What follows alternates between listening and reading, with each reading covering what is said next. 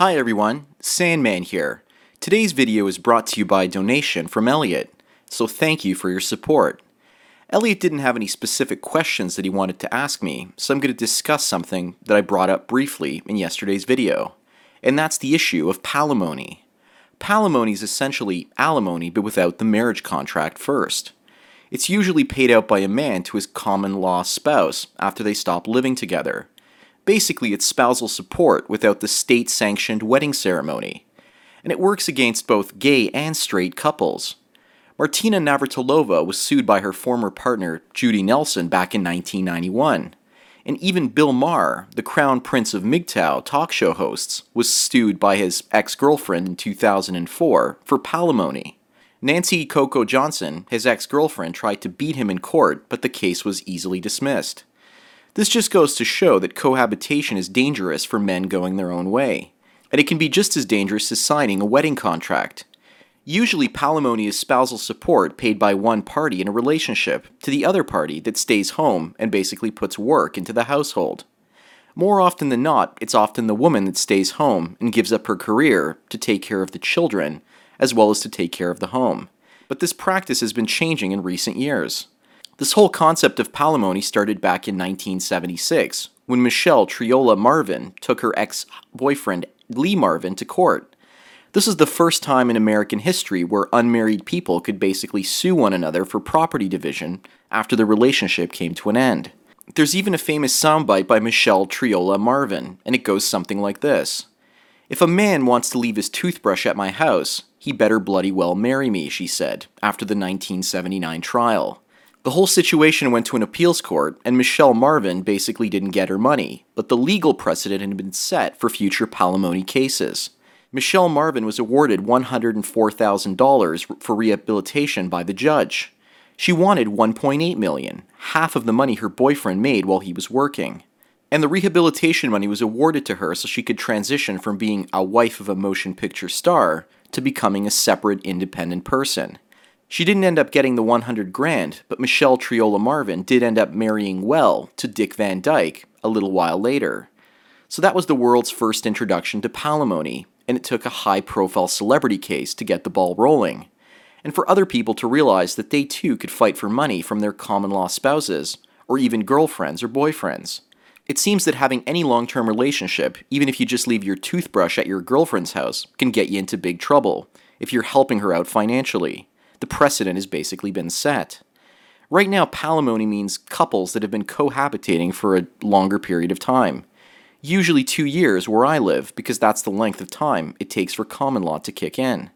With gay couples getting palimony and alimony, why do you think there's been such a push for gay marriage? As marriage rates have gone down, it wouldn't surprise me if lawyers were influencing political decisions to allow gay and lesbian couples to marry, to cushion some of the blow from a decline in divorce battles from straight couples in court.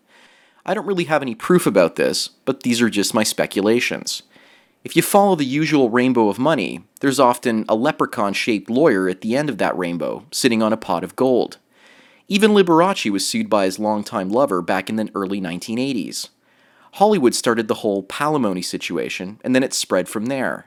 Scott Thorson, the man that was partners with Liberace, also claims to have been the boyfriend of Michael Jackson from the late 1970s until the early 1980s. At the same time, he was basically partners with Liberace. And I'm kind of surprised he didn't go after Michael Jackson for palimony. But I don't really believe Thorson's story because it's not very plausible. And I think he shared that story because it can't be corroborated with either Liberace or Michael Jackson, since both of them are dead. Another interesting thing about palimony is that it's often seen through a verbal contract. If you're a man and you tell your female partner that you'll support her if the two of you break up, that it'll usually stick in court. But what if you never made such a statement in the first place, and then the woman that you left, or that left you, claims that you said that? Then in all likelihood, the court will often side with the woman. So you will be out of luck if you promise to support her, or not. There's even an interesting article from a couple of years ago that I found, and I'm linking to it in the description below. And the article is called Dumped, Now Claim Palimony. And this article discusses the pros and cons of palimony. There's a section called Why We Like It as Women. One reason includes that men will think twice before having affairs because they could owe alimony to their wives and palimony to their mistresses. Another issue is that palimony money would come to women that wouldn't need to deal with both the financial hardships with regards to ending the relationships, but also with the emotional ones. And the reasons why women don't like palimony include the fact that boyfriends would run a mile because they would be afraid of having a lawsuit thrown at them, so they wouldn't get into the relationship in the first place. To me, this sounds like an attempt to protect women through palimony, and the state is inadvertently creating more men going their own way. Another reason is that women could become gold diggers and figure out ways to get financial support sooner from men instead of marriage. And the last reason women wouldn't like palimony is because if palimony laws weren't specific, then men could go bankrupt from all the one-night stands that they've been having. Notice how the article says that it will be bad for women because men are less likely to have one-night stands for fear of bankruptcy. What about the fact that the guy will go bankrupt in the first place? Isn't the man's life worth anything to begin with? And such flawed logic comes from a woman, Lizabel Conclaves, part of the Diva team over at iDiva.com, who wrote this article. Next, I want to share a story about a woman named Karen that's made a very terrible mistake. In search for my stories about palimony, I came across one story from the Daily Mail in the UK, and the story is called, "I left the love of my life because I thought I could do better. Now I'm childless and alone at 42. I suggest any of you ladies out there that are listening to this and are thinking about leaving their beta male providers to think twice about it. Look at this story, I'm putting it in the description below, and look at her face after she realized that her life was basically over after she dumped the love of her life. The look on her face is the look I want MGTOW to spread across the entire world. I want women to have that look on their face when they realize that men are walking away and never coming back. And I want women to realize that it was their own doing in many cases that created this situation. They wanted liberation and to be at the center of attention in the family and not their children. Many men have been trying as hard as they can to make their wives and children a priority for about 50 years. Now we too are walking away and being called selfish narcissists because we're walking away like women did 50 years ago. This is a woman I'm talking about. A woman that left a great guy that used to be the love of her life. If you scroll down through the article, you'll notice how happy she was in pictures with her former beau, named Matthew. She hasn't spoken to him in 11 years, and realizes that she misses him greatly. There's even a line in the article that reads as follows. While she still loved him, Karen began to feel embarrassed by Matthew's blue-collar jobs. So there you have it, folks. She admits to throwing away the love of her life because of being embarrassed by being with a blue-collar worker. First they were high school sweethearts, and even still she threw him away because she thought she could do better. I think there are more and more bitter women out there that are realizing that they were making some big mistakes by treating men like utilities and discarding them like trash. Today I received some hate mail from one woman in the comment section on my YouTube page. This is what the user called Finetail has to say. As a woman, I'm disgraced by your pitiful existence. So what women take men for a ride, you ask? I don't get any pleasure from sex, so of course I need a lifestyle for my companionship. Duh. Women call men stupid because it's the truth. I mean, you know we'll screw you over, but you still keep coming back. That is stupid, don't you think? Duh. I'm trying to keep this message as simple as possible so you can understand it. So at this point in the message, suck it up, guys, and take it like a man. That's basically what Finetail has to say. And isn't that cute? She's trying to shame me and other men to man up and take it like a man. Men have been manning up for over 50 years, while women have continuously been putting us in the doghouse. A dog is an animal, and it's a disgrace how society accepts women calling us animals and laughs about it. Imagine how many women would be up in arms if when a woman did something a man arbitrarily deemed wrong or incorrect, I would say something like, let's put her in the doghouse. Women would say, how dare you call us bitches? It's just assumed that if you put a woman in the doghouse, she's a bitch, right? Another female viewer, Angelica, has this to say. I have been watching MGTOW videos for a while now, and find the whole concept very interesting, and in a lot of ways a very good thing.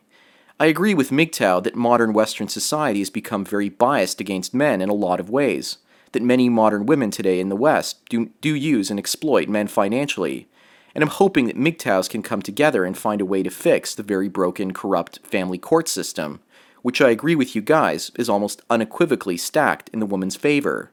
Well, that's the first part of Angelica's comment, and it's interesting that she thinks that MGTOWs can or even want to fix the family court system. Actually, it's the MRAs that are trying to do that. Men going their own way want to avoid the family court system by not getting married in the first place. and by not being taken advantage of by women in the first place as well. Here's the second part of Angelica's YouTube post. My question is this: what do you guys want to see women do in the future? Obviously, you don't want to see a mass of feminazis running around, but it doesn't sound like you guys want women to revert back to the traditional roles of wife, mother, homemaker, etc. I get the impression you find these types of women parasites and detrimental to society at large.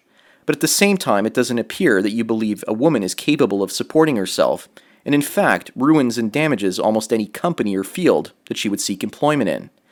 If I am wrong or have misinterpreted anything, please let me know. I'm not attacking your movement or philosophy, or believe that all of you are wrong. I'm just asking the question to better inform and educate myself so that I can better understand what the MGTOW movement is all about. Well, thanks for your question, Angelica.